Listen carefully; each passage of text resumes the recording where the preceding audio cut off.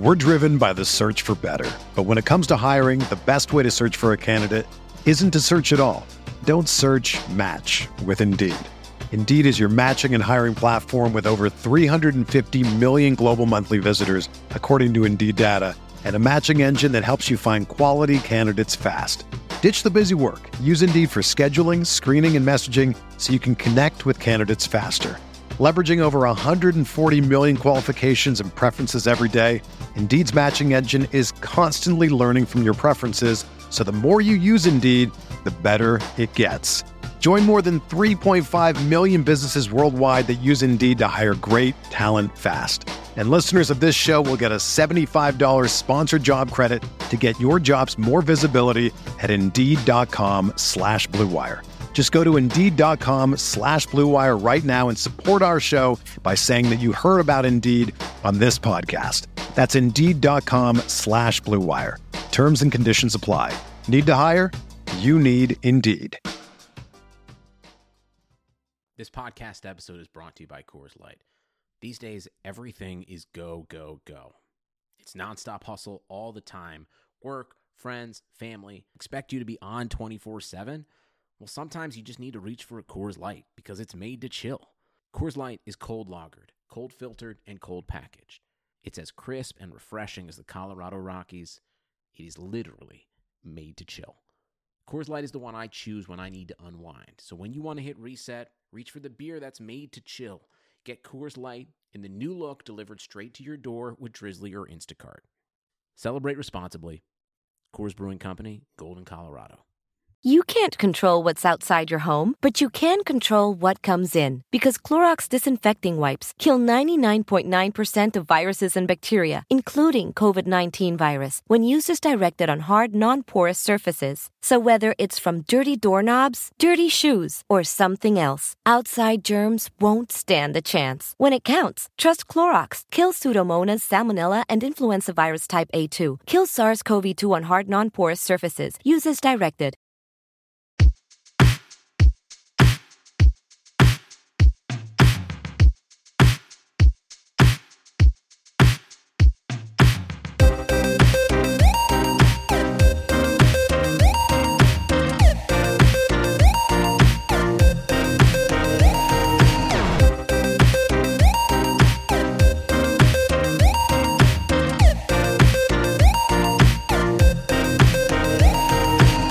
Welcome to the Button Heads podcast on Rams Talk Radio. I'm Steve Ribeiro.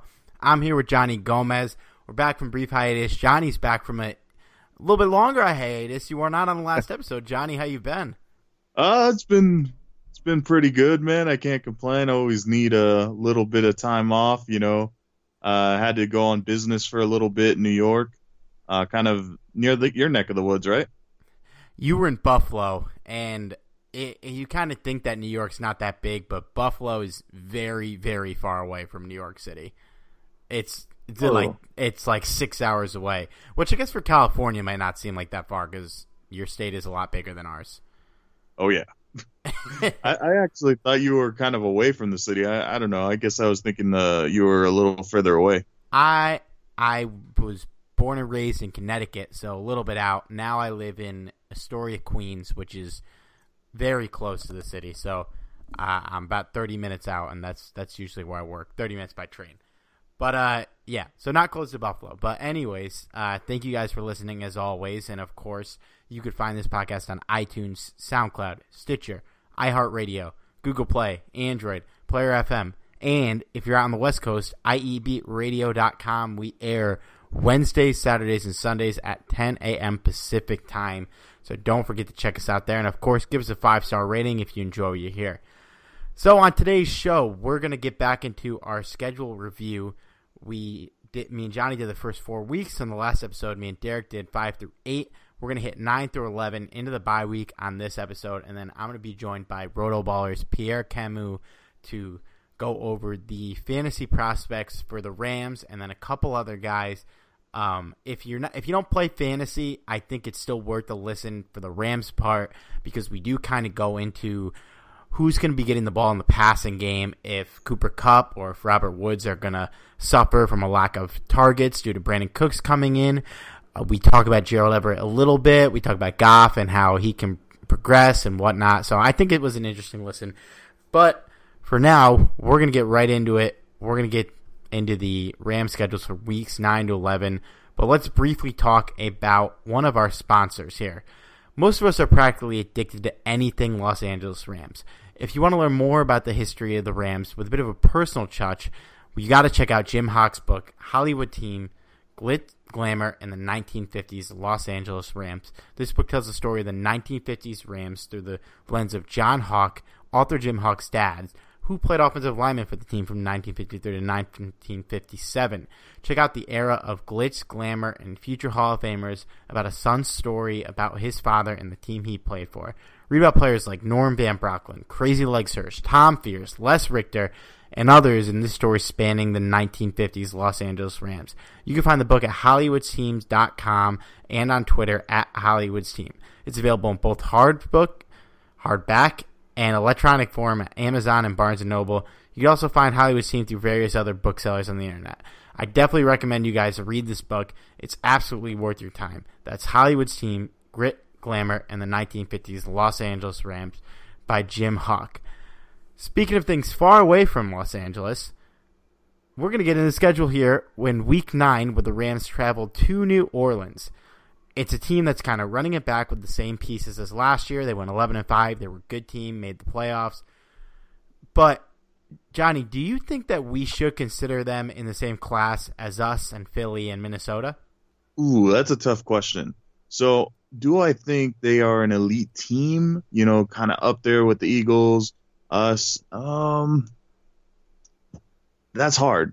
I do think they're kind of on the border there, but because of that, I think they are going to be kind of that under-the-radar team they always kind of seem to be. So, are they a threat? Without a doubt. Yeah, I'm with you. I think they are going to be very good. But that being said, I do think they're slightly behind Minnesota and Philly and us. I think while Minnesota got better, we got better. Philly, with Carson Wentz back, they're going to be a little better than they were at the end of last season. I mean, obviously, Super Bowl MVP and Rams legend Nick Foles aside, who did great. Carson Wentz is just a much better player. He's a much more consistent player, so you got to think they're going to be back. But New Orleans is interesting because they have a lot of young guys, and they could get better. But at the same time, they have a quarterback who, while most likely being a first-ballot Hall of Famer, he's getting up there in age, and you have seen some regression from him, even though he has been good, and he has kind of, in basketball, a lot of players, when they lose their athleticism, they develop a little bit of an old man's game where they shoot a little more, they hit the rim a little less. I think Brees is kind of the quarterback where I don't think he has the arm strength that he did years ago, but I think he's just kind of making everything work, and he can't count out the guy because he really does make it work, and they got a lot of weapons on that offense. They have a good defense, so I do expect to see them back in the playoffs. Now, speaking of interesting players, my player of interest for this game is Alvin Kamara, who is a very hot fantasy prospect because he tore it up last year despite being in a timeshare. Now, when the Rams played the Saints, and I've said this in the podcast in the past, it seemed like there was two different Saints teams that played us. The team that was on the field when Alvin Kamara played, which dominated us, and we couldn't really do anything on defense against. And then just about every other play where we kind of shut them down, and nobody else really did much against us besides Kamara. So, that being said, do you think that we can kind of step up and contain Kamara in this matchup when we get to Week 9? And, do you think that's going to be the primary focus of the game plan? Absolutely. Wade Phillips is going to definitely try and develop a strategy to stop Kamara. There's no doubt about it. But the thing about it is, do we have the players to be able to stop him? Yeah, we have an incredible defensive line, but behind them, it's still a bunch of young guys. And while I do have a lot of faith in a lot of them, I still have to question, can they stop a guy like Kamara? And I think considering the amount of success, and as you mentioned earlier, the Kamara New Orleans Saints played lights out against the Rams. And had he played the entire game, I don't know if the Rams would have won that game. Yeah, and it's kind of a bigger question where because of Mark Ingram's suspension, will the Saints give Kamara the chance to be the every down back, or will they kind of let somebody else take some of those carries? I mean, obviously I think Kamara will get more carries even if he doesn't get the 3-down work without Ingram being there for the first couple games, but they might want to keep Ingram's role fresh, and they might want to be able to ease him in pretty seamlessly without Kamara going from getting a ton of touches to getting not a lot. And he's a small dude. He's very good, but he's small, and he might be a guy that plays a lot better in the doses they give him than if he was out there every play. We don't know. It's only been 1 year. The sample size is not that big, and while he was killer, we don't know if he can do that every down. And that's part of, this is a guy that I'm a fantasy guy. He's going very high. I think he's a top 8 player for a lot of those upside reasons, and because even in the committee last year, he was an RB1, which is very hard to do when the other guy in the committee is also an RB1. So it'll be interesting to see how the Kamara and Ingram situation plays out. And it's definitely something I'm going to have my eye on. Now, on my terms of, are we worried about this game? I have this game 7th on my list. I think that might be a little low, but I think there's a lot of games in schedule that I'm worried about. And I talked about this with Derek, I talked about this with you when we talked about Minnesota. What happened last year against Minnesota, it didn't give me a lot of confidence to pick the Rams in that game. What happened last year against New Orleans, it gives me too much confidence not to think that the Rams will take care of business this year. I'm giving them a win. It might be a little closer than last year. They might be out for a little revenge, but I'm more confident in this one than I might need to be because it is a good team. But what do you think? How confident are you in this game? I'd like to say that I'm extremely confident. And for most of the season, you'll find that I'm extremely confident. And when we get to the end of this, you'll know my the final standings that I predict, very early on anyway. But in terms of the Saints, I don't know. There's something about the Saints that the Rams just don't have a whole lot of success against them. And on top of all of that, playing at home, there is something to be said about that. I'm thinking it's going to be a close game, but I think the Rams are barely going to lose this one. I see it like as a 24-21 loss. Okay. And, this is going to be one of the tougher games on our schedule. And you had them beating Minnesota, so this kind of makes up for that. This is going to be a close game. I might be a little too confident here, but we'll see how we're looking at Week 9. And either way, I think we're going to be in good shape, even if we do lose this game, because we got a lot of games we should take care of business in. Speaking of games we should take care of business in, we head back home in Week 10 to take on the Seattle Seahawks. Now, Johnny, you weren't here when me and Derek went over the Week 5 matchup, which I actually had the Rams losing, kind of just because the Seahawks got so embarrassed last year that I think they have to have some sense of pride to win when we travel to Seattle and kind of avenge that shellacking. But how do you feel about the Seahawks this year? It's never a good idea to antagonize the rivals. I mean, you kind of have to, but at the same time, you don't want to oversell it because at the same time, it could come back to bite you. But I'm going to do it anyway. I am not at all threatened by the Seattle Seahawks.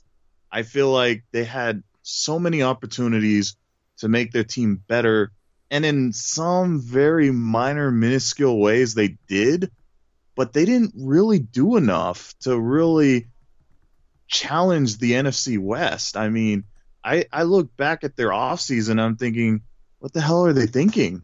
Like, I don't get it, but at the same time, that's better for me because, I don't think that there's a chance in hell that the Seattle Seahawks come to Los Angeles in particular and end up with the W. Yeah, I agree. I'm not high on Seattle this year. I think I picked them to win in Seattle just because it was kind of just like I go with my gut on a lot of these things, and my gut tells me that Pete Carroll's gonna wanna get one against the Rams after that game last season, because that was pretty brutal. Now, in terms of just Seattle as a whole, they added some guys. They added we talked about the running back situation and adding Rashad Penny, but they lost a lot of guys too. The Legion of Boom kind of fell apart. They lost Cam Chancellor. They let Richard Sherman walk. Now, these guys are not as good as they were at the peaks of their powers, but they're good players. They didn't bring back Sheldon Richardson. And they didn't do a ton to replace these guys. You look at their transactions, who they brought in, it's not much going on there. They brought in DJ Fluker, who's a fine lineman. They brought in Mo Alexander, who just kind of flat out fell apart on the Rams last year. It's, I don't think they did a lot to get better. And that's why my player interest for this was Russell Wilson, because had the Seahawks made the playoffs last year, he would have been my pick for MVP, because he put that team on his back last year. And like I said, they got Rashad Penny. They get Chris Carson back. Their running game should be a little better. But their line, I don't think they got much better. It was hard to be worse than last year. But they're a little better, and they lost Jimmy Graham, so the receivers I don't think are as talented. Can Russell Wilson carry this team enough, or is everything around him going to kind of collapse? I mean, do you think he can put up the crazy numbers he put up last year? Wilson is going to be a talented quarterback because that's who he is. But at the same time, I don't think he has really an answer against this defense. Keep in mind that, he played up against a really, really tough Rams defense last year that only got a little bit better this season. And he didn't face these incredible cornerbacks. So he went up against Tremaine Johnson, and I don't know if he has an answer against, studs like Talib. And then on top of that, he's going to be chased around, hopefully, by Donald and Sue. So in the end, I don't think it's going to be enough for Wilson to really do much damage. He's going to do his thing, of course, especially when he's running for his life. But in the end, I wouldn't even suggest him as a player of interest. In my opinion, my player of interest is kind of more of a novelty thing, and that's Shaq Griffin. Yeah, I think I saw a clip of Shaq Griffin picking off Wilson in practice. I think it was today. It might have been yesterday. I don't know, but he looks good, and that was the guy I was hoping the Rams would target in the later rounds, and he went in the 5th round, pick 141. So that's late, and this is the guy who obviously he has physical limitations, but he's a good player, and he's a very smart football player. I think as long as he doesn't get bullied size-wise at his position, because he's kind of a guy where we're not sure what position he's going to fully play in the NFL. But yeah, I think he's an interesting player, and I think he is going to have a role in this league for a long time. I don't know if he's going to be, Pro Bowler. I don't know if I go that far, but at the very least, he's a guy that will be a good special teamer, I think, and I think he definitely has the potential to be better than that. Now, this is just one question I wanted to pop to you, and I don't know if this is a dumb question. The Seahawks have tailed off in the last couple of years. Do you think Pete Carroll, his seat is warm at all, or do you think because of how much he turned this franchise around, he can just kind of be there till he doesn't want to coach anymore? I do think that people will try and do the hot seat, at this point, if he ends up having kind of a mediocre season this year. But at the same time, you got to also look at it from a general manager's perspective. Carroll is going to try and get the Seahawks to the promised land, but you have to also give him the tools to get there. And does Carroll have the tools at the moment? I mean, I would say no. So it all just depends on, how bloodthirsty, the 12th man is. If they want to, get their pitchforks out and just run Carroll out of town, then fine.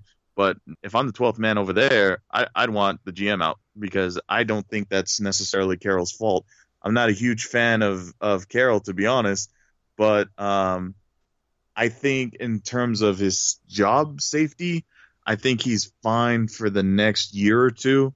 And if it continues to pile up mediocre seasons, then I could see them firing him ultimately. Yeah, I think because they have Russell Wilson locked up, there's not really going to be a teardown of the roster anytime soon. And because of that, you want to have a good coach. And we know Pete Carroll is a good coach. He did a hell of a job rebuilding that team. He won a Super Bowl. He got to another. So I think you want to have a guy that you know is good as a head coach. Maybe you switch up the coordinators. The GM, obviously, I think that is more of a target here because that's the guy that's got to put the players around the team. But I think when you have a good quarterback like Wilson, you don't want to have a bad coach in there. And if you get rid of Carroll, you know he's at least good. Is he great? I think he's a very good coach. I think he might be great. If you disagree, I think that's fair too. But he's better than some guys they might be able to bring in. Now, are we worried about this game? I actually had the 16th out of 16th. I am so not worried about this game. It's insane. I think this is a win. This will be probably my biggest lock, especially if they lose in week 5 like I had them. Do you think this has any chance of being a loss? If this is a loss, I am very worried about this season. But no, I'm not at all worried about this. And it wouldn't surprise me if this turns out to be a blowout. Yeah, I think this could be a shellacking, much like that game was last year. Let's move on to the last game before the bye week. Week 11, the Rams travel to Mexico City in prime time to face the Kansas City Chiefs. Another international game for the Rams. Are you excited about this one? I'm kind of thinking about going. I am not going to lie. I kind of want to go. Financially wise, is it wise for me to go? Probably not, but, there's always – I could always skip that. But yeah, easier than London at least. Well, yeah, there's no way I'm going to that. But the Mexico City game for sure is going to be very exciting, and I'm excited for it. Yeah, I think this is going to be a fun one. I think this is a good matchup. There's a lot of animosity here between certain players, mainly Marcus Peters, mainly Sammy Watkins. I don't know. I know we want to talk about Sammy Watkins because we've hashed that out a lot, but maybe we'll get to him later. For now, my player of interest is not Sammy Watkins. It's Patrick Mahomes, the quarterback here. And you can't talk about Pat Mahomes being interesting without talking about Andy Reid because I think the two pair together. Now, Andy Reid has had a lot of success with quarterbacks in the past. Obviously, the big one is Donovan McNabb. But then you look at, he had Alex Smith. He didn't turn him anything, but he kept him very good. He made Kevin Kolb look good for a while. He resurrected Michael Vick's career. Now, he's got Pat Mahomes now who's about as untested and raw as they get. Are you a believer in Andy Reid getting Pat Mahomes to produce at a high level this year? And can the Chiefs remain a playoff team with him at quarterback? Yes, I do think so because I think the weapons around him is what's going to do it for him.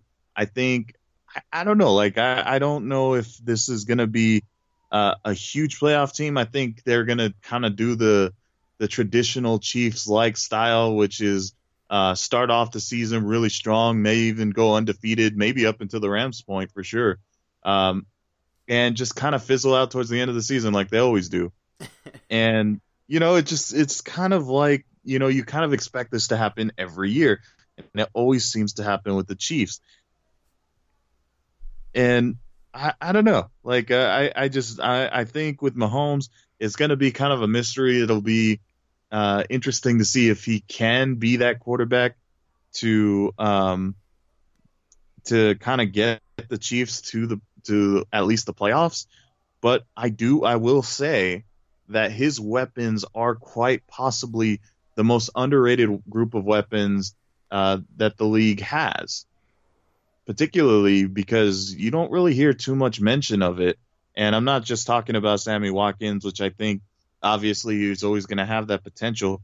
But, guys like Tyreek Hill, like Travis Kelce, this is actually a really threatening offense when you really think about it. Yeah, Kareem Hunt, too. The skill players are loaded. I mean, Tyreek Hill is a nice, really good weapon on offense. And you add in Sammy Watkins, who is a perfect foil to him because he's just a speedy bruiser on the outside. He's big. He can go up and get the ball. You have to respect him. And even though he didn't produce a lot numbers-wise for the Rams last season. I mean, his presence alone changed the entire offense. And I went into this a little bit on Pierre, so I don't want to get too into the Sammy Watkins minutia thing. But yeah, it's going to be hard for Pat Mahomes to fail with these guys around him as long as he's good enough to be an NFL quarterback. And if he's not, it'll be glaring because it's hard to overthrow Watkins and Hill and Kelsey that often. And with a good running back like Kareem Hunt, who he was a little inconsistent last year, I wouldn't be shocked if he had a sophomore slump here. I don't think he will, but he kind of had a Todd Gurley-esque run. Todd Gurley came out his rookie year. He didn't play till week 5, though. Kareem Hunt started the season, obviously. Todd Gurley put up 4 crazy games, and then for the rest of the season had one standout game. He wasn't horrible in every game, but it was weird to see how much he regressed in just a short amount of time. And Hunt did the same thing last year. He came out swinging and then had just a wild stretch where he just wasn't doing anything. Now, part of that was the Andy Reid effect because for some reason when Andy Reid has a good running back, he loves to just not give him the ball, which makes absolutely no sense. It didn't make sense with Jamal Charles. It doesn't make sense with Kareem Hunt. And this year, you got to think, unless Pat Mahomes looks like Peyton Manning in camp, they are going to rely on Kareem Hunt a lot. So I think they could get back to the playoffs. I'm not sure how much I believe in Pat Mahomes, but as long as he's capable, I think they'll be fine. Now, am I worried about this game? I'm actually very worried about this game. I had this third on my scale. This is the 11th game in a row for the Rams, and now I know the Chiefs have been doing the same thing, but I think the Rams, and I know you think the Chiefs are going to come out swinging, and I think the Rams are too, and I think coming up to this point, I had them 8-2. I think they're going to be feeling good. They're going to be having a fun time in Mexico City. They're going to be playing against a good team, but I think because of how confident I am in the record's going to be at this point, because the bye week's coming up, because it's an international game and they're going to be having to do a lot of press and they're going to be having a good time, I think they drop this one. I think it's kind of a scheduled loss. I think it'd be close, but I don't think mentally that they're going to be as locked in for this game as they will be for the other 15 games in their schedule. What do you think? You know, you bring up some great points, and again, we talked a lot about the offensive side of the ball for the Chiefs, and I think if this was the same defense that the Rams had last year, I might agree with you. But considering if Talib and Peters are still healthy at this point, along with pretty much all of the rest of the defense, if they stay healthy, this, I think, is going to be a lot closer than we think, and it might be an offensive juggernaut. But in the end, I still think that the Rams end up with a victory here, simply because the X factor in this game for the Rams, I think, will be Marcus Peters. We all know his kind of history with the Chiefs, so it's not a very pleasant one. You know, he wanted out of Kansas City, and I think that Peters is gonna really shine in this game. I really think he's gonna play with the chip on his shoulder, and who knows, maybe he'll have a pick 6 or 2. Yeah, I think he's gonna be pumped up, and I do not expect the Sammy Watkins revenge game. I don't think that'll ever happen, but I don't know. This is another one of those games where my gut just tells me that they're gonna be in good shape. You know, 8-3 in the bye week. I feel like there will be some Rams fans that won't be happy with that, but I mean, look, 8-3 is fine. That's a very good record, and I think that the first half of their schedule, I think, is going to be a lot more grueling than what comes after the bye week, and we will talk about that on the next episode. They do have some tough games there, but the toughest stretches behind them, outside of that Eagles game, there's not a ton of really tough matchups going on. So, I have them 8-3 in the bye week, and we will talk about the final 5 games in the next episode. And before we get to Pierre Camus, let's give another shout out to one of our sponsors at the Golden Ram Barbershop. If you want to support one of your own businesses in the Orange County area, and if you want to support a member of the Ramley, and if you want an old school barbershop experience, you should check out the Golden Ram Barbershop at 13755 Golden West Street in Westminster, California, zip code 92683. Sal Martinez opened up his shop as a shrine to the Rams the day the team left for St. Louis, and he's kept the lights on ever since. He's by appointment only, so you got to give him a call at 714-894-RAMS. That's 714-894-7267. Use your promo code RAMSTALK. Tell Sal Tell Sal that we sent you so that he knows he'll give you a discount on an already affordable haircut, and also he knows he's talking to a true Rams fan that's really getting into the nitty-gritty of Rams content online. The Golden Ram Barbershop is open Monday through Friday, 8 a.m. to 6 p.m., and Saturday from 7 a.m. to 4 p.m. One more time, give Sal a call at 714-894-7267. A visit to his shop is worth it just to enjoy all the Rams memorabilia there. But Sal also provides you with the old school barbershop experience, and he'll talk Rams football with you and everything you want to talk about. Trust me, guys, he's a great barber. You won't regret it. Now, here's my conversation with Pierre. All right, I am here with Roto Ballers managing editor and host of the Fantasy Bomb podcast, Pierre Camus. How are we doing, Pierre? Good. Thanks for having me. Of course, yeah. You had me on the Fantasy Bomb a couple months ago, which was awesome. And for those listening who aren't familiar, you can get that on the Roto Baller Radio podcast feed. So, obviously, we're bringing you in. You're a fantasy guy. You're one of Roto Baller's rankers. You're listed on Fantasy Pros. So, we're going to talk about the Rams in terms of where they're ranked and what you think of the guys, and then maybe we'll get to some other guys later. But I guess we could get right into it. Obviously, we're going to start with Todd Gurley, who a lot of places he's number 1. A lot of places he's number 2. You guys have him at number 3 in standard behind Le'Veon Bell and Ezekiel Elliott, and then number 2 in PPR only behind Bell. So I'm curious where you personally had Gurley ranked and what the justification was of that ranking. All right, so let me start out by saying, as far as ranking, anybody who's ever done their own rankings, it's definitely an imprecise art. So rankings are meant to be fluid. They're not going to be where at the end of last season, I think Gurley is going to be the number 3 guy, and then going into the week 1, he's going to be the number 3 guy. They're going to change. They should change. If you're keeping your rankings the same, even throughout training camp, as we get closer to the preseason about to start, you're doing something wrong. You have to pay attention to what's going on. And even if it's something that might be like a minor change, it could be, an offensive line coach. It could be a backup running back that's signed.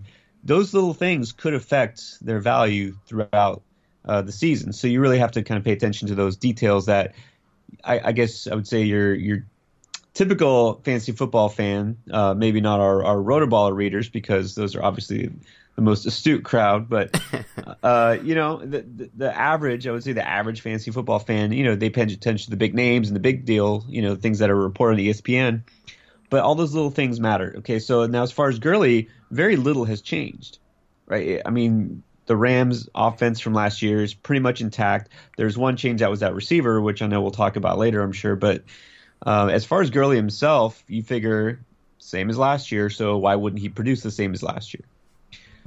Well, as far as that, I actually don't think that there will be much of a change. I know a lot of people like to throw out the word regression, right? So in other words, the thinking is that he was so good last year, he has to do worse next year. I mean, do you get that vibe from people, that people just assume, oh well, he was the best player in fantasy, he can't do it again, he has to regress? I mean, I don't know. Do you hear a lot of people saying that? Yeah, and we get that with a lot of players. And Gurley, I think part of the reason he gets hit is because of the just complete change from his rookie season to his sophomore season, and then I guess a change again. So you might think, hey, he's inconsistent. Hey, he's not going to put up those numbers. But like you said, nothing has changed. It's the same coordinator. It's the same quarterback. There was one change, which I think most people would agree is probably going to be an upgrade in switching from Sammy Watkins to Brandon Cooks. Now, in terms of the regression, I think a big reason is because a lot of people cite those last 2 games for Gurley having a huge impact on his point totals. But even if you take those out, and if you maybe switch him to his average. He's still in the top 3 running backs, I believe. He's up there. He might even be number 2 behind Bell. But it's not going to be – I can't imagine a huge regression. I can imagine a very slight regression where he just doesn't put up the crazy point total he put up last year and puts up just a really good top 5 running back total. And I would personally – I think I have number 1, and obviously one of the reasons we brought you on here is so we can get a less biased take on these Rams guys, because obviously I can't not take him number 1 when he's in the conversation like this, and I'm sure a lot of our listeners to this podcast feel the same. But and you mentioned the rankings and how it's an imperfect art, and I think you'd agree, and anyone who doesn't have Gurley would agree. If you want to take Gurley number 1, take him number 1. The rankings are more of a guide than a strict art. Like, if you want to take Brandon Cooks number 1, don't do it, because that's kind of what the rankings are for. If a guy is like 30 spots behind where you want to take him, you probably shouldn't. But again, Gurley, I think he's in a clear tier 1. But yeah, I think the regression thing is definitely a bit overblown. And even if he does regress, I can't imagine it being anything crazy where he wouldn't produce like a first-round pick in the system. Maybe he's not going to be the number 1 overall player. I have a feeling that he can definitely do it, and I even feel like his numbers could go up given how young he is and given he's only had 1 year in that system. But I don't know. I think the regression talk is definitely overblown.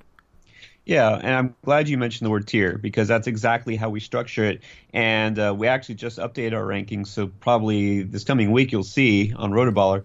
What we do is tiered rankings analysis. So we break it down. We don't look at, this player's number 2, this player's number 3. That means this player's ahead.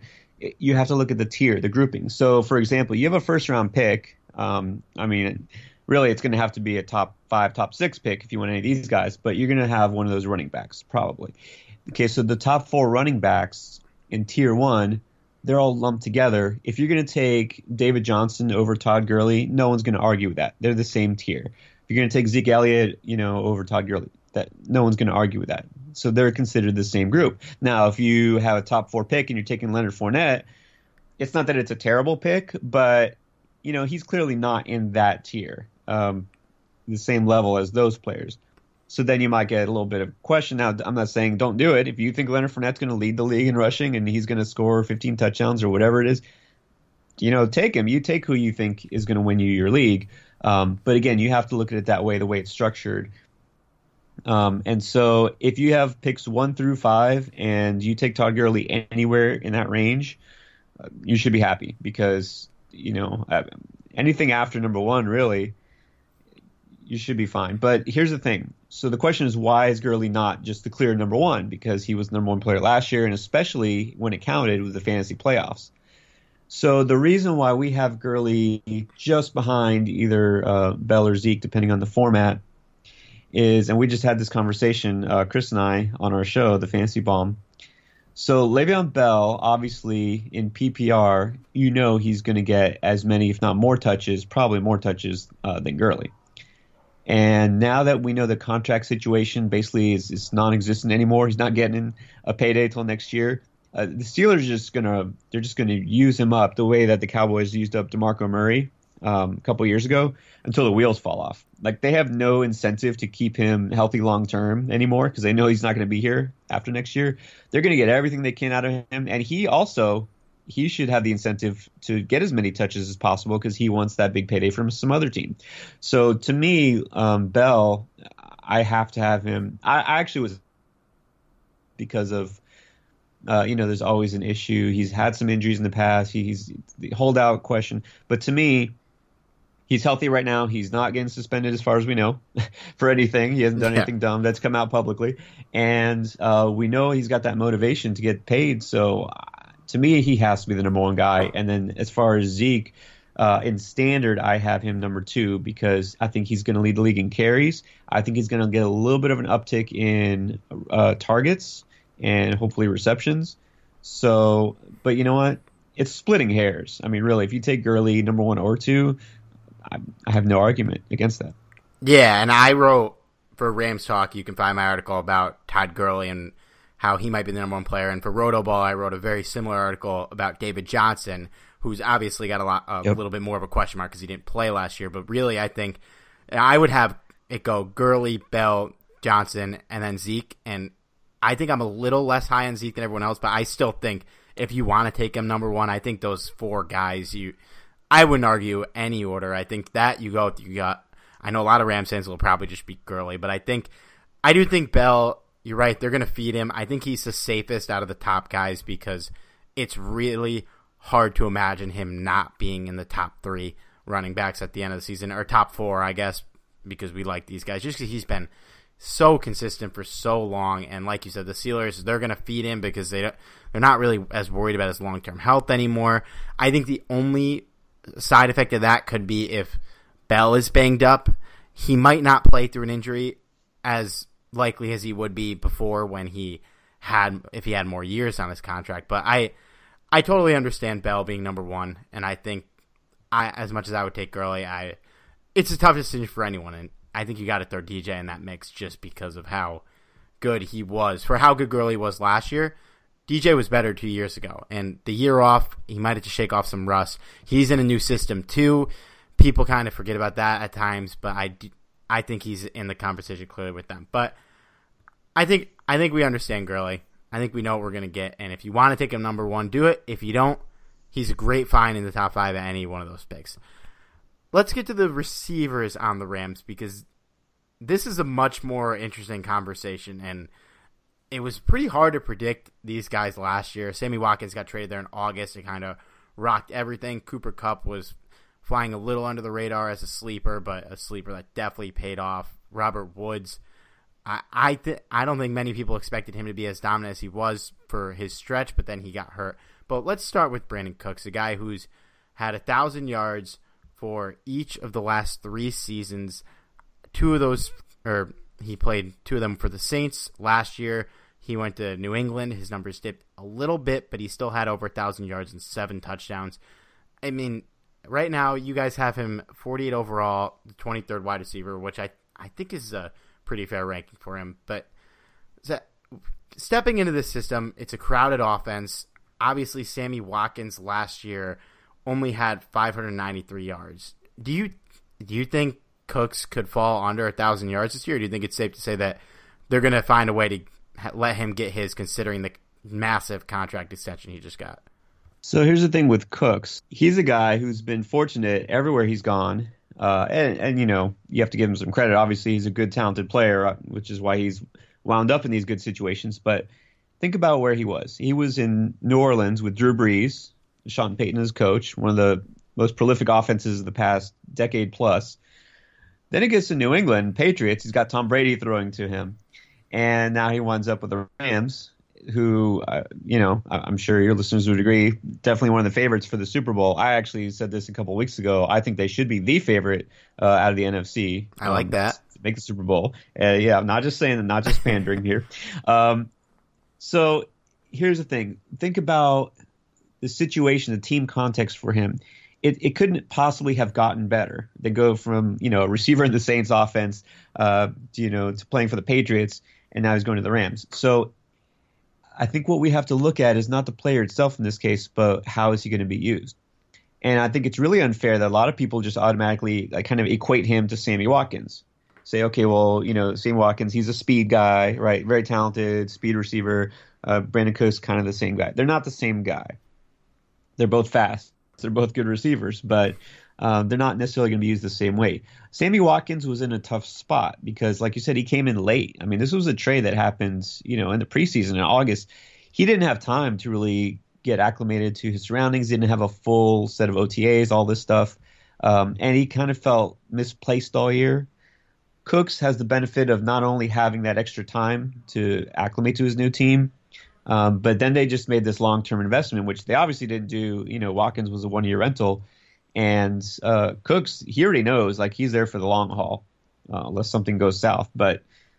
So I think the comfort level will definitely be there. I think Cooks definitely should have, if not 1,000 yards, close. The reason I'm hesitant to say that he'll put up the same numbers as before is just because this is not going to be nearly as prolific a passing offense. Obviously, they're not going to air it out like the Saints, but they don't need to. that's a good thing, right? That's a good thing. They don't need to air it out. They have Todd Gurley.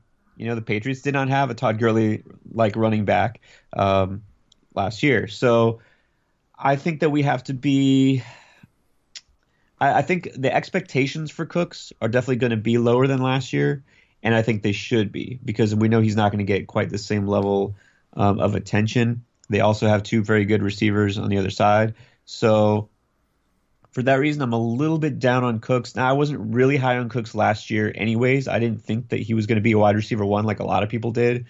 But yeah, I have him probably about where you said 23rd, 24th as far as receivers. I think his current ADP is fair. Let's just put it that way. I think our expectations now for him are realistic, whereas last year they weren't. Yeah, I'm with you. You hit the nail on the head on the Watkins thing for sure. We've hashed Watkins out a lot on the Rams Talk podcast. I'm sure. I'm sure our listeners know. But I think primarily what happened to him last year is he showed up late, he didn't build the chemistry, and then ultimately kind of just wound up being a decoy. And he pulled gravity on the field. There's no question about it. I don't think Gurley and Kupp and Woods have the years they have if he's not there. But obviously that's not a stat that gets you points in fantasy. So he was, all things considered, a disaster from a fantasy perspective outside of a couple big games. And he only got 593 yards, 70 targets. I think Cooks, the leading target getter for the Rams last year was Kupp with 94, but Woods got 85 in 12 games. So I think it's safe to say Cooks will get around 90 to 100 targets. I think his numbers might dip a little, but I'd be surprised if he wasn't in the 906 range at least. And I think for his ADP, that's fine. And really, this is the only way he wouldn't get to 1,000 yards, just because there's so many mouths to feed on this offense. You've got Gurley, you've got Kupp, you've got Woods. One of the things I harped on last year with Watkins coming in was that in Sean McVay's 2016 year with the Redskins, they had Pierre Garçon and Deshaun Jackson go for 1,000 yards. They had Jamison Crowder go for 847.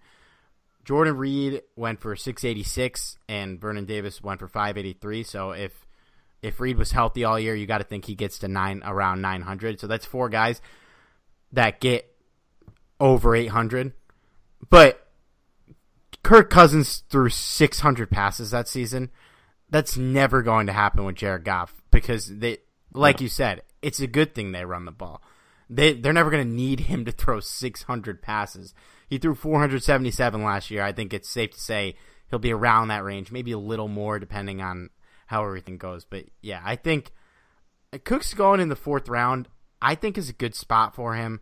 But considering that his ceiling is probably not high compared to just looking at some of the guys that are ranked around him, Josh Gordon, Alshon Jeffrey, those are guys with Sammy Watkins. Those are guys with theoretically much higher ceilings. But do you think he's worth that 4th round pick because he's kind of a more higher floor guy than a lower ceiling guy, or would you rather take a swing there on like a Gordon or a Watkins or somebody of that nature? Well, let me say this format, because we talked just, throughout these numbers, he's wide receiver 23, 4th round. Format matters because now we have a whole lot of different formats. And something, growing up when I first started playing fantasy football, like there was just, you played fantasy football, like you get points for touchdowns and that's it. And then they added, yards, we can get points for yards. Okay, so now we have Dynasty, we have Best Ball, MFL 10s, there's half PPR, full PPR. So format definitely matters. So where I like Cooks the best is in a standard. I don't know how many people still play standard leagues, but in the standard league, I think his value is slightly higher because of that ceiling you mentioned. And probably where he's going to be most valuable for his current ADP is a Best Ball league. Because like Watkins, he's a guy who can make big plays. He's going to get you these big games, but he's not necessarily going to always have a heavy target volume. So a guy like Cooper Kupp, that's a guy that you prefer in a PPR league, like a weekly league. You can kind of set him and forget him. He's not going to necessarily have a lot of huge games, but he kind of gives you that nice floor. So Cooks, I'd say I have him kind of as a low-end wide receiver 2 in PPR leagues. He's a little bit safer of a pick. Like if you're in a standard league, I would take him over like Juju or Josh Gordon. Those guys both kind of have question marks. In in Best Ball League, I like him a little bit better. And then in Dynasty is where I like him the best because now they're committed to him. He's still pretty young. You got to remember, he's got a couple years in his belt. He's going to be there for the long haul.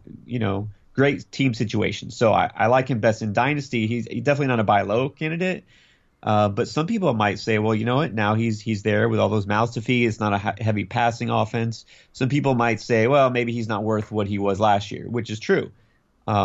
But you swoop in and you make a deal, and a guy who loves Josh Gordon because of all that upside, he's a guy you want to stay away from in Dynasty, is Gordon. So if someone will take Cooks for Gordon straight up, I would take Cooks in Dynasty pretty much every day. Yeah, I got Cooks in a Dynasty League last year in a trade that revolved around me sending the guy Jameis Winston and Ty Montgomery, so I have been very happy with the turns on that one. But yeah, so you brought nice. Yeah, I'm pretty thrilled about it. So you brought up Cooper Kupp, and I think you can't really talk about right now Cooper Kupp without also bringing in Robert Woods, because these three guys, they're all going to impact each other. And and we've been going with PPR rankings here, by the way, from rotoballer.com. I don't remember if I mentioned it, but you guys had Kupp as his 38th wide receiver and Woods as his 39th wide receiver. So obviously they're going to be neck and neck this year in terms of drafting. I'm just curious. So you said you'd prefer Kupp over Cooks. Would you prefer him over Woods too? No, actually, I'm glad you asked that because, like I said, just recently updated my rankings, and I can see if I can pull up exactly where I have him personally. Because what we do on the site, you'll see it's a consensus rankings. We have a couple of guys for each format. So like myself, Kyle Richardson, Nick Mariano, and then for Best Ball, it's different. It's me, and then Chris Mangano and Phil Clark. So personally, as far as PPR rankings for receiver, I actually moved Woods up a little bit, and I kind of kept Kupp the same. So the reason I like Woods better is just because of that. I think he's going to get more looks. In fact, I'm surprising myself now. I'm looking. I have Woods almost 10 spots higher than Kupp. So that might be a little, that might be a little generous. But I do like Woods because I'll tell you a lot of what happened with Kupp, and you probably are aware of this. When he had his best weeks, when was that? Probably when Woods was out, right? Woods was out. So in that 3-week span, because Woods, and I was a Woods owner in a couple of leagues last year. So Robert Woods had just caught fire. He had a 3-week stretch where he had 4 touchdowns. He had that huge monster game, 171 yards, 8 catches in back-to-back weeks. So he was catching fire.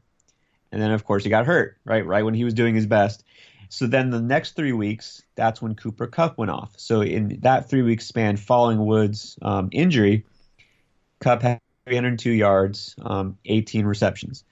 Now, Kupp was solid the rest of the way, but he didn't have a 100-yard game when Woods was in the lineup. And in fact, he didn't even have an 80-yard game when Woods was in the lineup. So to me, Kupp is always going to be limited. He's always going to be that number 3 receiver, right? He's number 3. To me, in the offense, again, not knowing the ins and the outs or what Sean McVay's mind is, but I think he's definitely going to be viewed as number 3 behind Woods. I think Woods, as long as he's healthy, which has been his issue, he's that number 2 guy. So I'm going to always prefer Woods. PPR, definitely. Yeah, I'm totally with you here. I know our podcast is called Butting Heads, but I'm not going to butt heads here.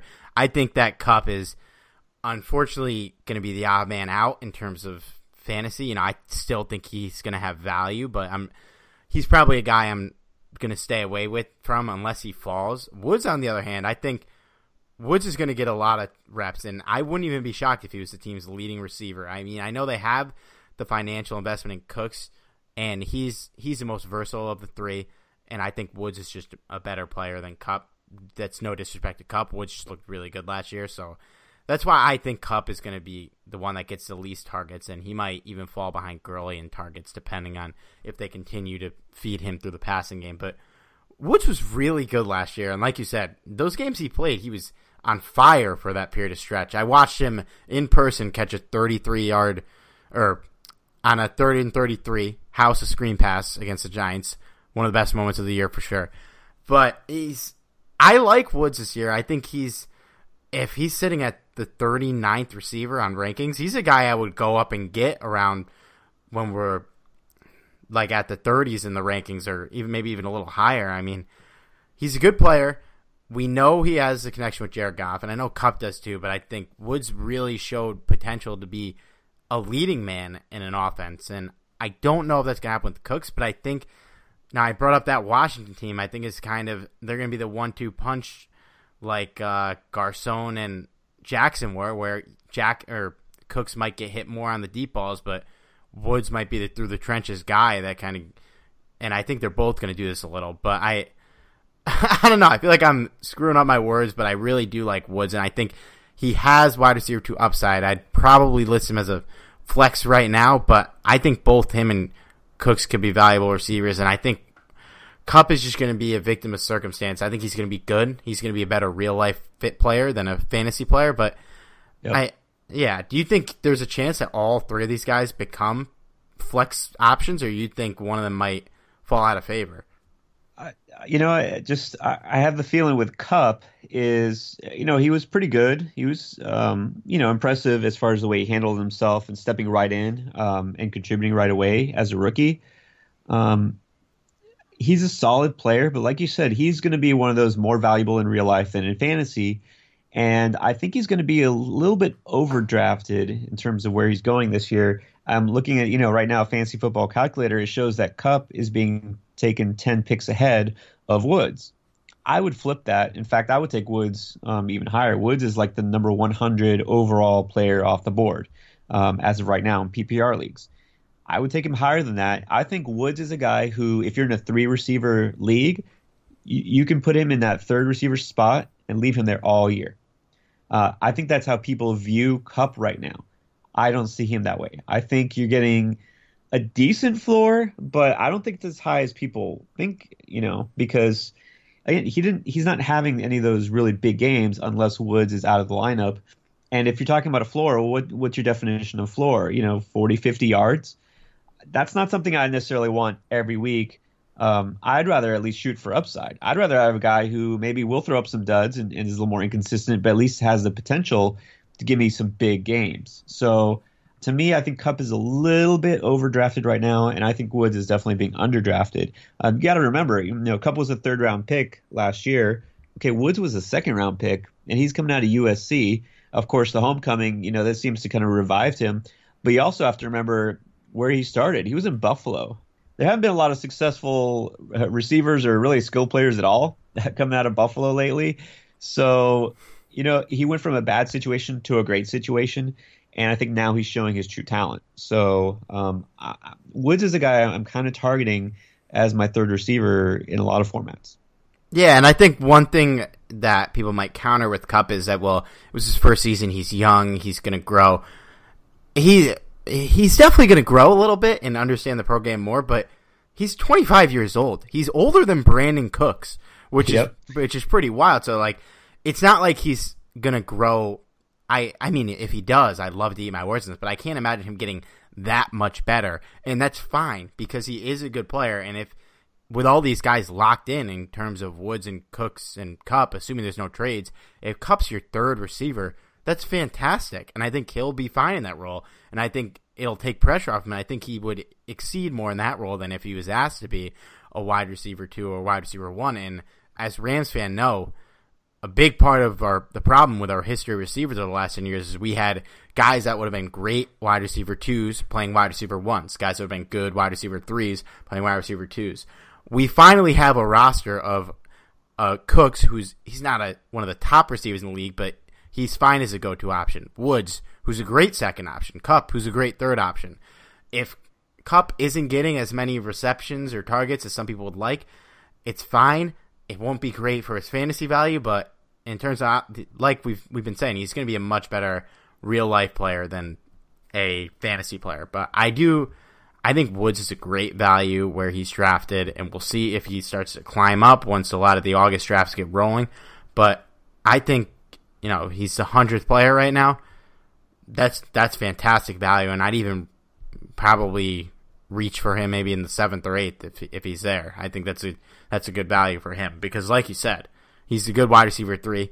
He in a PPR league he'll fit fine as a flex. I really do like Woods this year. Yeah, and let me say just a couple of players who have been taken around that same ballpark as far as ADP right now, who I definitely would take Woods instead of. And I can definitely say this as a lifelong Dolphins fan, I would definitely take him any day over Devontae Parker. Done with him. Done. Okay, so yeah, I would take Robert Woods over Parker. You have Jordy Nelson, who's taken around the same right there, 101. A lot of people are all in love with Randall Cobb this year. What's changed? Like all of a sudden he's going to become this huge target hog? I don't think so. So I would take Woods over those guys. Robbie Anderson, I really like Robbie Anderson. I don't like the fact that he might get suspended and you don't know what he's going to do. So yeah, Woods is a really solid play. And of course I would definitely take him over Kupp at this point. I just Kupp, and especially I'm glad you mentioned his age. That's part of the reason why he came in established. You know, he didn't leave early for the draft. He's a guy who was able to contribute right away because he had that maturity, and he really handled himself well. You know, he came in like a veteran receiver as a rookie. That's not what you want in Dynasty. If you're a Kupp owner, I think now is a good time to sell because I really don't see his value going up, like you said. I mean, he's fine for what he is, but I'm preferring Woods, definitely. Yeah, so Rams fans, be excited for Kupp on the field.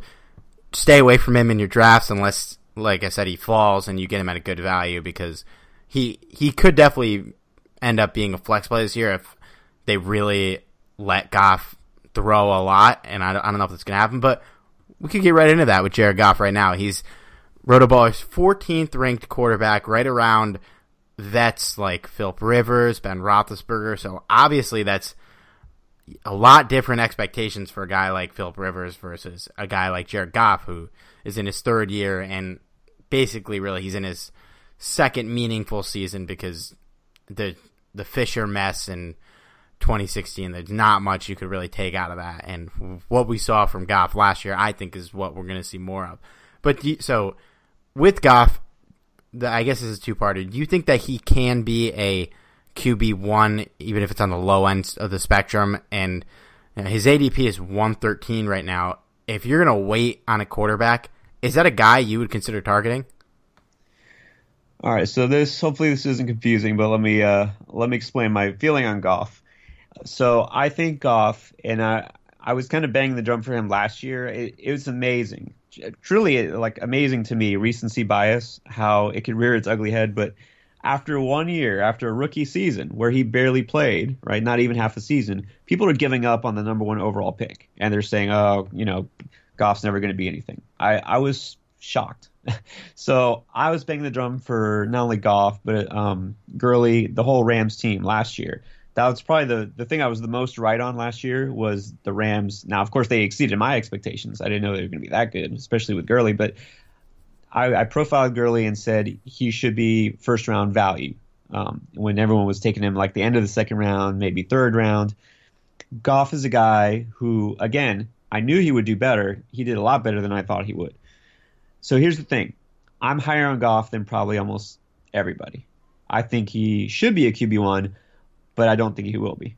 So this year, fantasy-wise, I actually think he takes a small step back, but very small. And here's the reason. You have a team that has, of course, established star running back. They just got better at receiver. But here's where they also got better. Defense. So a lot of times we know that bad defense produces a higher volume passing game. The teams that pass the ball a lot, very heavily, it's partly at least because they have to compensate for the fact that their defense is keeping them on the field and the fact that they have some, catching up to do. The Rams are not going to be in the situation. They have a running back they can give the ball to every time. They have a defense that's pretty much going to shut down their opponents. So Goff is not going to have to throw the ball as much, and I don't think they're going to need him to put up 477 attempts like he did last year. So I think that number goes down a little bit. I think he's probably going to be a little bit more efficient, and he was still pretty efficient last year. But I think the volume just won't be there for him to be a QB1 in fantasy. So when you talk about a guy like Philip Rivers, he was second in the league in passing yards last year. That's not going to change. They have a pretty good defense, but it's not going to be Rams-level defense. And that's a team that, Rivers has been there forever. He's a guy that they're going to go to in the clutch. The Rams, when it's crunch time, they're going to lean on Gurley first and foremost, and they're going to have a short, controlled passing game. Rivers can air it out whenever he feels like it. So I think the volume is there. Big Ben, obviously, we know he's going to sling it. So I just think that unless you're one of those guys who's waiting, and that's kind of more popular these days, is to wait and wait on quarterback.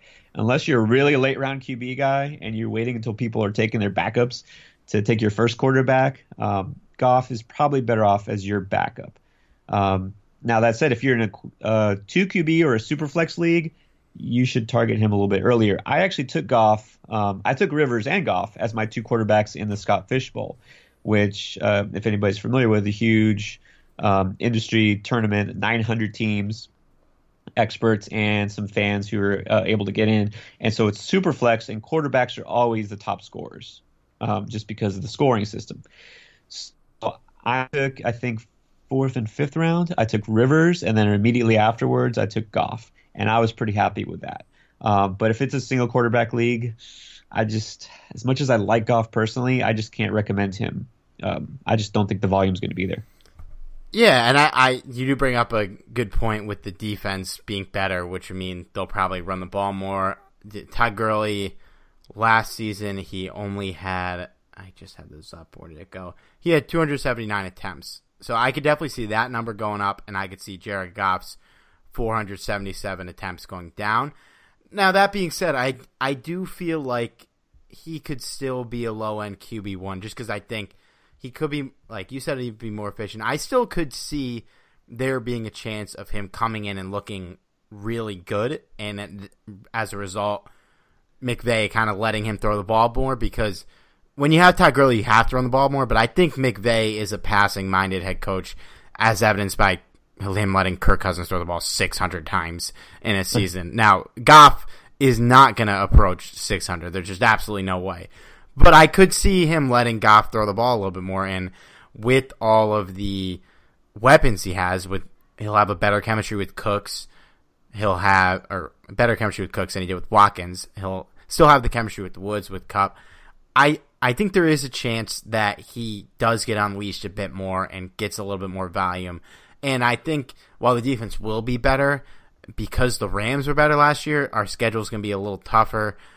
We play, obviously, all the division winners, so the schedule's not bad, and I think there are going to be some games where they do get the lead and kind of hold it. But I still like him at his ADP, and I think one thing that I like doing when I wait on a quarterback is I like to take 2 quickly, just like back-to-back, maybe in the 10th or the 11th rounds, just so I'm not stuck with just a Jared Goff or just a Philip Rivers or something like that. If I get 2 of those guys, I feel a little bit better about my chances. And while it does get annoying to switch your quarterback every week if you're going on a matchup play, I think pairing a guy with Goff who has kind of a higher ceiling if he does continue to make strides, even though the volume might push back if he doesn't look a lot better, even if he's slightly better, it might just be shown in the efficiency given the volume. But I do like him at his ADP. I think he's obviously very good for a backup, and I think if you enter the season as a starter, I think if you drafted well in the earlier rounds, because obviously if Goff is your starter, you waited a long time. But I don't mind him at his ADP if you want to wait on a quarterback and take him. Yeah, no, I think he would be fine. Like I said, if you're one of those who does wait on quarterback, and that's becoming more of a popular trend these days. So it's almost counterintuitive to do that because everyone's doing it. So you might be better off just, grabbing Aaron Rodgers, Tom Brady, 5th or 6th round if you can get them, and then let everybody else scramble for those kind of lower tier quarterbacks. But that being said, with Goff, you do also at quarterback kind of have to look at the schedule. You don't want to plan around it for your draft. But with a position like that where you're going to have one guy, hopefully one guy, and ride him all season, and you're not going to be switching in and out, you might want to look ahead. And so their end of year fantasy playoff schedule isn't great. So week 14, they're at Chicago. Chicago is going to be an underrated defense. And of course, on the road in Chicago in December, always potential for bad weather. Week 15, Philadelphia. I think we know they're good. Definitely a good defense there. And then week 16 at Arizona. Not too tough, but Arizona does have some playmakers there. Patrick Peterson defense. So it's not a great fantasy playoff schedule. So that's just one thing to consider. Again, that's not how you're going to decide who your quarterback is. But if it comes, between splitting the difference for him and somebody else, it's just a consideration. Yeah, I think that's a very good point, and that's kind of why I do like to take a second quarterback around the same time if I wait, just so I can play those matchups. And for some reason, everyone at Rams Talk is like weirdly high on the Bears this year, and obviously that defense is really good. But I don't know, I kind of like the Bears, but that's a topic for a different day. And obviously, Week 15, a very critical fantasy week. That matchup with the Eagles, not great, even though it was a high-scoring game last year. I think the Cardinals matchup is fine if you get to that point and you're still riding Goff. Obviously, you're not going to take him out, but that's definitely something fantasy owners should consider. And if you are taking Goff, I think you should take another quarterback just so you can depend. It could be different in Week 15. He could be a killer. He probably won't be, but he could be like an MVP candidate or something crazy, third-year leap. But right now, I would like to pair him with another quarterback. Before we continue, guys, it's summertime in Southern California, which means sun, hot weather, and visits to the pool. If you got a pool and you're looking to remodel, resurface, or if you just want a pool, you got to check out Jayhawk Pool Plastering and Remodeling at 4780 East Wesley Avenue in Anaheim, California.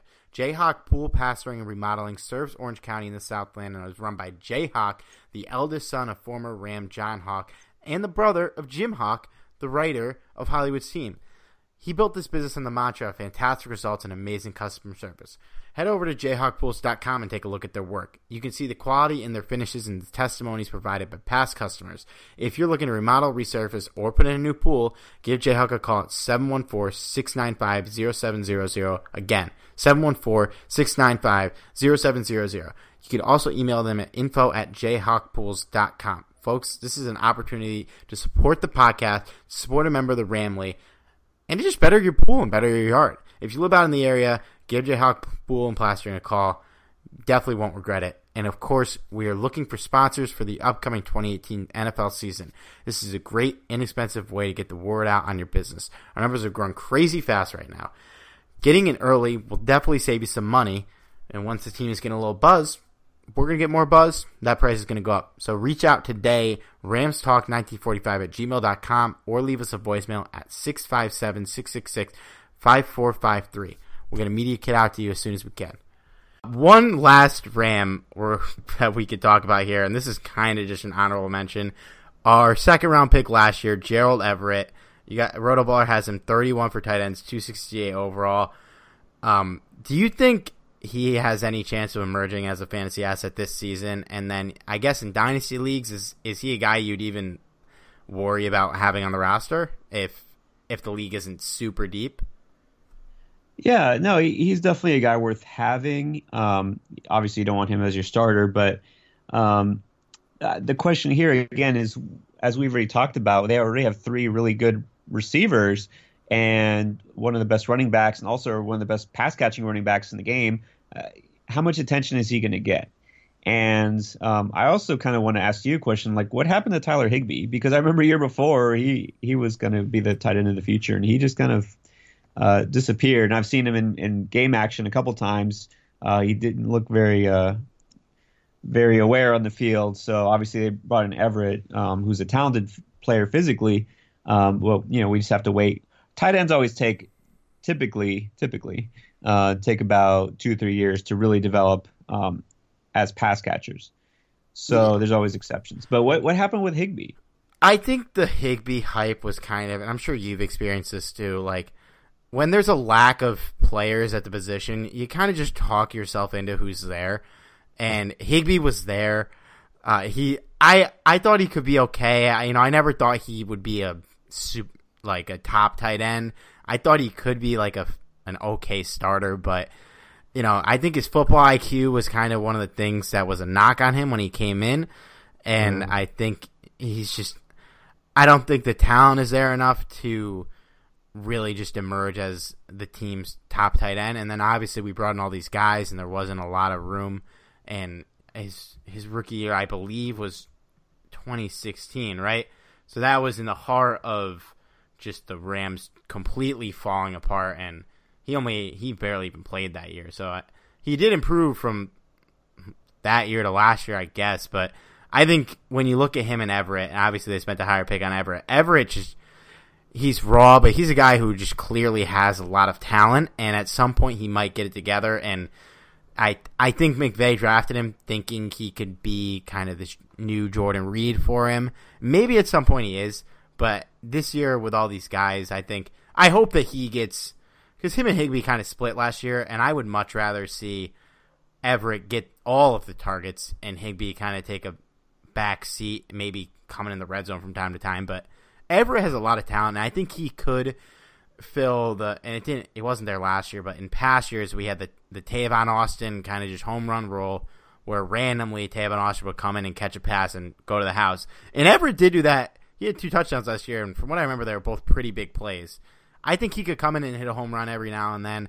I don't see him having a ton of fantasy value this year just because of all the guys here, all the mouths to feed. And Everett, I can't see him even being nearly consistent enough to have any value at tight end, which is a position where there's really 12 guys that start every week.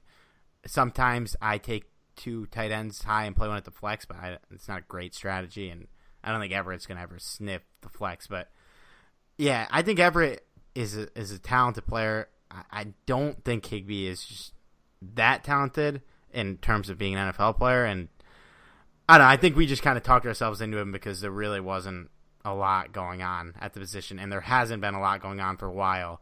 And after the whole Jared Cook era, which I do not want to talk about, I think we were just looking for any light at the end of the tunnel, and Higbee kind of seemed like he had some talent. Yeah, and Everett's like the next great hope. And that's the thing, too, is sometimes you project and want them to be this. Doesn't mean that they will be. And now Everett definitely has talent, but again, fantasy-wise, there's really no need to roster him unless you're in a pretty deep dynasty league and you have him as your backup. So I think we can kind of safely ignore him. He might make a big play, catch a touchdown here or there, but it's nothing you really need to, I guess, pay attention to. Yeah, and I think another thing a lot of Rams fans did in talking to yourselves into someone because nothing else is there was with Josh Reynolds before the Brandon Cooks trade happened. Everyone kind of just was like, he could be the guy, he can emerge, he could take Sammy Watkins' role. There was no evidence that could happen. Like, there was literally none outside of, like, him being an okay prospect that went in the 4th round coming out. He didn't show anything last year when Woods went down. It's not like he stepped in and took Woods' role or even took Kupp's role. He caught a couple passes, he was there, but we don't need to talk about Josh Reynolds. Before I let you go, I do want to ask you quickly, because we've gone for a while, I'm just curious how you feel about Saquon Barkley, because this is a guy that a lot of our listeners might consider in the 1st round. His ADP right now, from what I got on Rotoballer, was 6.6. You guys have him as the 6th running back, 10th overall in PPR. Do you think he's worth taking that high? Do you think he can do what Zeke did? Or similar, because given where he's drafted, people are going to be expecting 2016 Zeke all over again. Okay, so yes and no. Yes, he's worth taking in the 1st round, even in the top 10. No, he's not going to put up the same numbers that Zeke did as a rookie. He's not going to get that many carries. This is a team that still has Odell Beckham, who, he might want the ball thrown his way once in a while. So I don't think they're going to just ignore the passing game. This is a team that is going to try to achieve balance. And you have to realize that defense is still not all the way there. It's still rebuilding. So they might say they want to run the ball 100 times, per game, but realistically, they're going to have some balance. Luckily, Barkley is a good pass catcher, and he's definitely explosive enough. He can make big plays on his own. But again, also that offensive line is still kind of a work in progress. So am I going to take him ahead of Kamara? No, I'm not doing that. Am I going to take him ahead of any of those, even consider him in the top 5? No, he's not a top 5 pick. So number 6 is kind of where everyone puts him, right? Because he's not one of those top 4 running backs. You're not going to take him over Antonio Brown, hopefully. And I wouldn't take him over Kamara. So I think he's kind of a safe, maybe number 8, 9 kind of pick. But again, I use the word safe. That's probably the complete wrong word to use because he's a rookie playing for the Giants. But I wouldn't hesitate to make him a 1st rounder. Yeah, I think at the end of the 1st round, I like him. In the middle, there's still like established guys, like in PPR it's different because Fournette, I don't like him as much, but in standard, that's a guy I might take over him. Melvin Gordon, obviously his volume has been crazy, and I don't really see that changing. And for me, I just sometimes I struggle to take rookies that high just because, like you said, you don't know. And recently I've been wrong in that assessment because Zeke was killer and Fournette was very good. So yeah, I wanted to hear what you thought about that. I think I like him at the end of the first round. I think 6 for ranking him among the running backs is fine. I think I personally would have him a little lower, but not much. And I think after the main guys, I'd still take Brown over him. I'd still take Odell, and I'd still take Hopkins. And then if so, that 8 guys, I guess including Kamara, once they're off the board, that's when I really start to consider Barkley. And I think it's fine after that. I still don't think I take him over Hopkins, but he's just no. They took him 2nd overall. He's going to get fed. It's kind of like Cooks. Like you don't make that investment to not give him the ball, and unless he's just not good, which I can't imagine, then he's gonna get his. Yeah, I'm not worried about that. I'm not worried about him coming in and just being bad at football. That's not going to happen. It's just more about the team situation. And so I will admit too, though, before we move on, is at the drafts I've done so far, I know draft season isn't in full swing yet, but I don't own any shares of Barkley, and I've had the number 7 or 8 pick a couple times, and I've taken DeAndre Hopkins wherever possible. So I agree with you on that. I'm not saying you couldn't take him there, but I'm personally not taking him there. Gotcha. Yeah, and okay, so I got 4 guys listed here. We're not going to talk about the last 2, so sorry you're not going to get to vent on JJ. I don't know if you're looking to do that. But this is a fantasy football segment, and we can't end without talking about Josh Gordon, of course. Right now, and I don't know if this will change for you guys because of the recent news that he's not at camp, but it seems like he's doing the right things, and everybody's been praising him. Right now, he's Roto Baller's 22nd receiver in PPR, 43 overall. But Josh Gordon really hasn't done anything since 2013, and granted, he's still really young and was really, really good in 2013. But his ADP is I've seen him go in the 3rd round in mocks. I think he's kind of settling in the 4th. And even assuming that he's ready for week 1 and he's there and he's mentally stable, which I think he will be, is he worth taking that high given how just we really haven't seen him do anything in so long? Josh Gordon. So we actually talked about him, of course, the news last week on our pod. And we made a joke that toward the end of last season when he finally came back, that just every single week for the rest of the season until next season, we should just have Josh Gordon's title, naming the title of each show, because then people would listen, because everyone loves talking about Josh Gordon because, yeah, I mean, it's fascinating, the situation. So the short version is I'm not worried about this whole thing with him not showing up to training camp and getting right. The fact that this is happening to me, it means he is right, that he's actually being proactive. I think it's a good thing. And I believe when they say, oh, he'll be back soon and he'll be back for week 1. I believe it. So I have no problem with what's going on, and I have confidence in him for this season. Now, that said, he's still going to be the most overrated, overvalued player in all of fantasy, because even though we've seen what he could do, you have to remember, this was not only 5 years ago when he had that monster season, but what else was going on in Cleveland at that time? They didn't have Jarvis Landry, they didn't have these decent running backs. We think Chubb could be decent. Duke Johnson's really solid. Carlos Hyde he's okay. But you have to realize that at that time when he went off, this was, again, it's always a horrible Browns team. They didn't have anybody else to throw to. They didn't have anything else of note. So he could get all the attention. He could make those plays because nobody was really worried about guarding Josh Gordon deep. That wasn't an issue.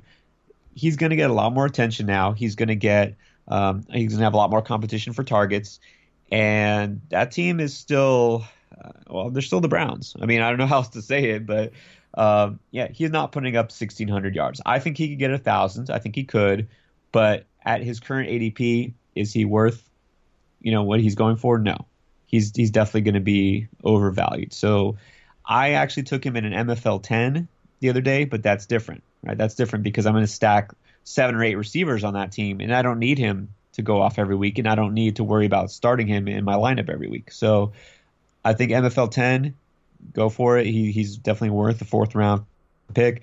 But yeah, you're going to get far more value trading him in the league that you own him than putting him out in your lineup every week. Yeah, I love Josh Gordon. I do think he's going to be good, and I've been high on him. I've overdrafted him in years that he didn't even play. I spent most of 2014 just waiting for his return, harping on it, saying he's going to be the savior.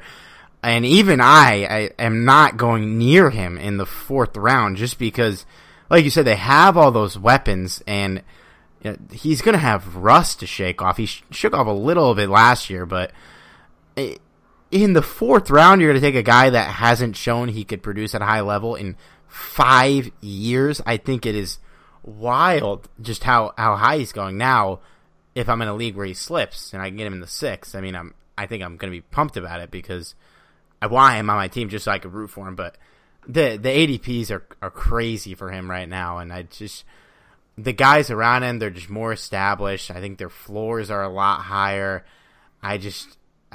He's tough for me to talk myself into at his ADP right now. But if the news scares some people off and I can get him in like the 6th, I think I'll probably jump on it just because he would be a nice guy to throw in at the flex. But I think if you're counting on him to be your wide receiver 1 or maybe even your wide receiver 2, it's a bold investment because we really, really don't know if he still can produce even 3/4 of what he did in 2013.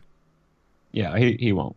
But that said, he could have a perfectly fine season, but how many yards do you think he's really going to get? He's not going to do that again, and not because of age, not because of his personal issues, not because of that, not just because it's not realistic. I mean, he's not going to be the only guy running up and down the field, on this offense. They're going to try to run the ball, at least somewhat, and they can get away with it. They actually have decent, 3 decent running backs. And there's Jarvis Landry. He's known for getting a ton of targets. They have a decent tight end in David Njoku, could be a breakout guy. They might be signing Des Bryant. I mean, that you don't think that's going to impact Josh Gordon? So again, it's not because of the personal situation. You always have to look at team context. He's just not going to get a sure 100 targets. So not worth 4th round. Yeah, so, sometimes you take guys hoping that you're going to win the lottery with them. Josh Gordon him doing this would basically be like winning the Mega Millions when it's impossible to win or something like that. Like his ADP is wild. But with that, we'll wrap it up with you, Pierre. Where can people follow you? Where can they get your podcast at? All right, so pretty much everything that you see on rotoballer.com, I'm kind of in some way involved with. I'm the editor for baseball and football, all you baseball fans out there. And I do publish some articles there each week for both sports. And on Twitter, I'm at pfunk00. And then, of course, the Fantasy Bomb podcast you can catch on Rotoballer Radio, iTunes, and YouTube. We have a fancy video version of it. So check that out. And then, of course, we have a Twitter account for that, too. It's at Fantasy Bomb Pod. And you can go back to the archives a few weeks and catch Steve, his appearance on there. There we go. And, of course, rotoballer.com, which I also write for, will be ramping up the fantasy football content. So if you need your fix, definitely check that out. But, yeah, thanks for coming on, Pierre. It was great having you. Yeah, definitely. Anytime. All right, guys, that's it for today's episode. Don't forget to follow us at Twitter, at TalkRams, and at Facebook, at facebook.com/RamsTalk. You can find me on Twitter, at Steve Ribeiro. You can find Johnny on Twitter at Johnny5not6, although I don't know how active Johnny is. And don't forget to follow us on iTunes, Stitcher, SoundCloud, iHeartRadio, Android, Google Play, Player.fm, iBeat Radio, wherever you get your podcasts. For Johnny Gomez, this is Steve Ribeiro. We'll see you soon.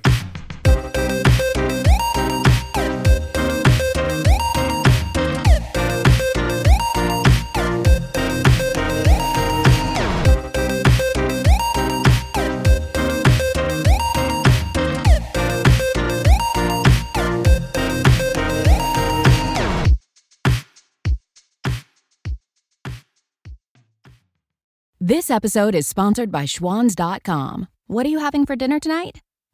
Good question. Schwans Home Delivery has a solution for you. Stock up your freezer with high-quality frozen foods like premium meats and sides, delicious ready-made meals, ice cream, and more. No subscriptions, no memberships, just a friendly yellow truck that's been delivering food for almost 70 years. Listeners of this show get a special deal. Get 20% off your first order with code YUM20. Check out schwans.com/YUM for details. You can't control what's outside your home, but you can control what comes in. Because Clorox disinfecting wipes kill 99.9% of viruses and bacteria, including COVID-19 virus, when used as directed on hard, non-porous surfaces. So whether it's from dirty doorknobs, dirty shoes, or something else, outside germs won't stand a chance. When it counts, trust Clorox. Kill Pseudomonas, Salmonella, and influenza virus type A2. Kill SARS-CoV-2 on hard, non-porous surfaces. Use as directed. Sugar Ray Leonard, Roberto Duran, Marvelous Marvin Hagler, and Thomas Hearns. Legends, whose four-way rivalry defined one of the greatest eras in boxing history. Relive their decade of dominance in the new Showtime sports documentary, The Kings, a 4-part series premiering Sunday, June 6th, only on Showtime.